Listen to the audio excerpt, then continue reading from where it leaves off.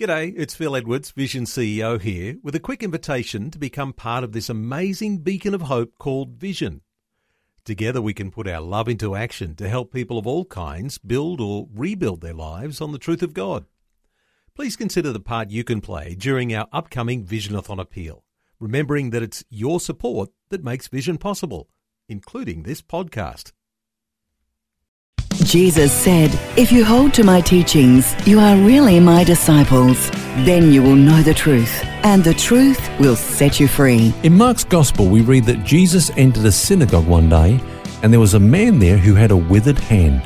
Now Luke, being a doctor, noticed it was his right hand, his working hand or his serving hand that was withered. It's a wonderful thing when Jesus stretches out his hand. We often read in the Gospels that he reached out his hand many times to heal the sick.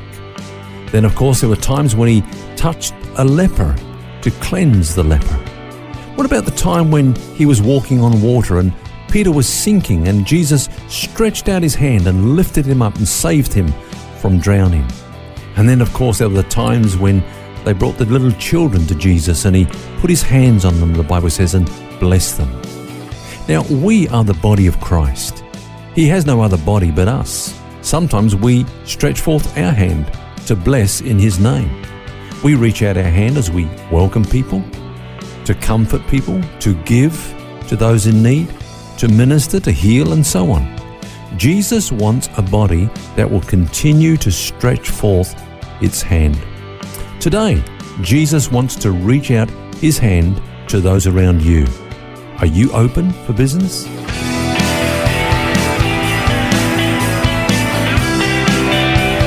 This is Set Free with Ken Legg. And this week, we're talking about stretching out our hands. As members of the body of Christ, we have a great privilege of being His hands reaching out to the world. And it is a privilege, Ken, isn't it, to know that just as Jesus has reached out to so many when He was on earth, that He's actually still doing that today through us, the members of His body. It's an amazing privilege. It is. And as we often say, it's not our ability that God uses, but our availability. And that's what I want us to focus on this week, Phil. I'm sure that, like me, you know of several people who once reached out their hand to others, and maybe they were very effective in their ministry of doing so, but something went wrong. And just like the man in the passage that I referred to at the beginning of the program, they've got like a withered hand. They're no longer functioning as a member of the body of Christ in that sense of reaching out to others. What do you think might be some of the reasons that people have that, quote, withered hand? Well, I think there are several reasons, and that's what we're going to look at this week. Now, as we do so, Phil, we're going to look at different characters in the Bible and see that, in a sense, they had a withered hand. There was something that sidelined them and what God did about it to get them back into ministry again. Now, the first case I want us to consider today is that some people no longer reach out their hand because of failure in the past. I'm sure you'd agree, Phil, that we live in a very success-oriented world today. And in our driven society, men and women are prepared to sacrifice anything just to get success. You know, they sacrifice their health, their family, their integrity just to get success. I guess it's because people measure their self-esteem by their success. Success is something we dream of when we're young. You know, it's something we work hard for in our adult years. And I guess if we haven't achieved it, we live in regret and bitterness during our old age. We've made like an idol of success. And this mentality has crept into the church. In fact, I would say there's like a self-imposed shame, if you like, in having a failed marriage or kids that have gone off the rails or a business that's crashed and, ministries that appear to be going now. We're supposed to be successful. This kind of mentality has come into the church and there's no place for failure.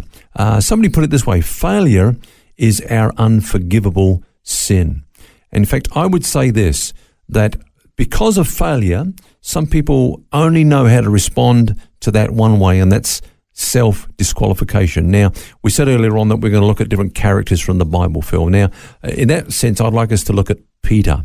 Remember Peter? He was the one that when Jesus said, you're all going to deny me and forsake me and leave me, he said, I won't. These, yes. Wouldn't put it past them, but not me.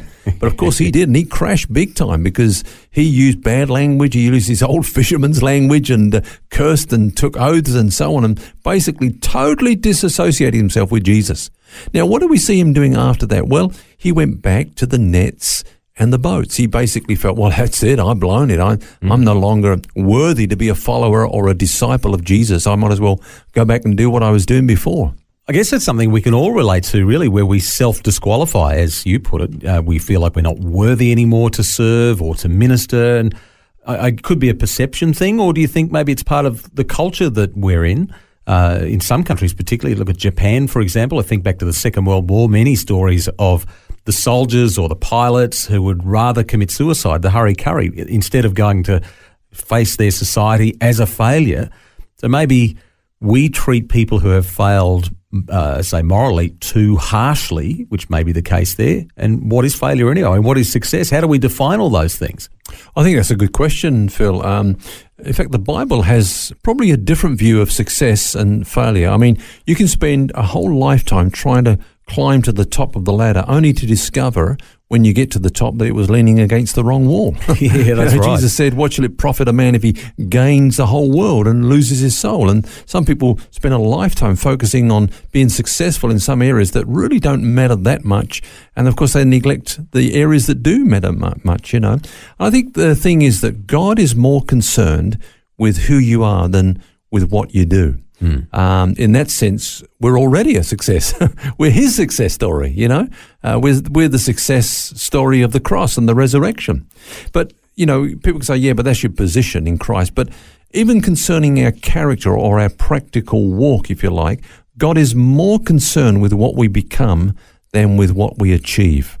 Let me give an example. Let's say I'm successful as a pastor. I said, let's say that.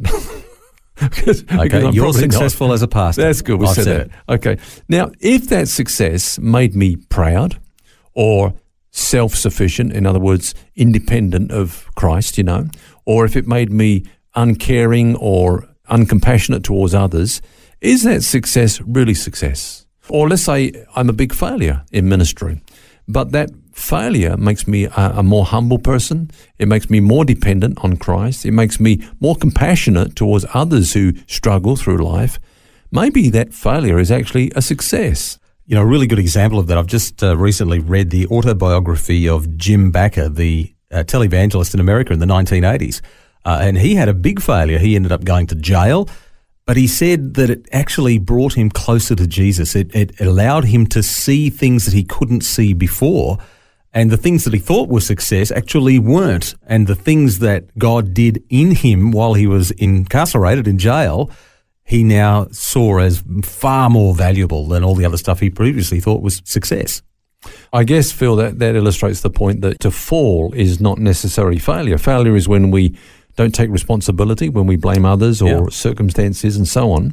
Also, here's another thing. Failure is only a mistake if we don't profit from it. See, obviously what you just shared there is that Jim Bakker's profited from that. But if we don't learn from our mistakes, then that really is failure. Or here's another thing. If we're not now reaching out our hand, getting back to our theme today, if we're not reaching out our hand today because of what happened to us in the past, then that has become failure to us. That's what it's done to us. But if we can get up again and go on again like he has done, then that's really failure that's turned into success. God never throws anybody on the scrap heap, does he? I mean, some have referred to God as the God of the second chance. That's very true, isn't it? Yeah, I love that expression. In fact, the God of many chances and endless chances, 150th. Take for example, Jonah. What a character. God says go to Nineveh, and by the way, it's this way. He gets on a boat going the other way. Yeah. Now, many of us would just say, find someone else who wants to go, But God went after him, sent a storm out there and sent a whale to fetch him back, and got him on mission. But this is what the Bible says. It says the word of the Lord came a second time to Jonah. I love that. And there's parallels there too with Peter we're talking about. He got the second chance too, didn't he? Yeah, Peter thought he was self-disqualified, but Jesus went after him. He really went for him because he said, tell my disciples and Peter, I'll catch up with them in Galilee. And we all know how he, restored and recommissioned Peter back into the ministry. You read the first 12 chapters of Acts and it's all about Peter. You know, he was totally restored and put right back in the front line of ministry, reaching out his hand once again to minister to others.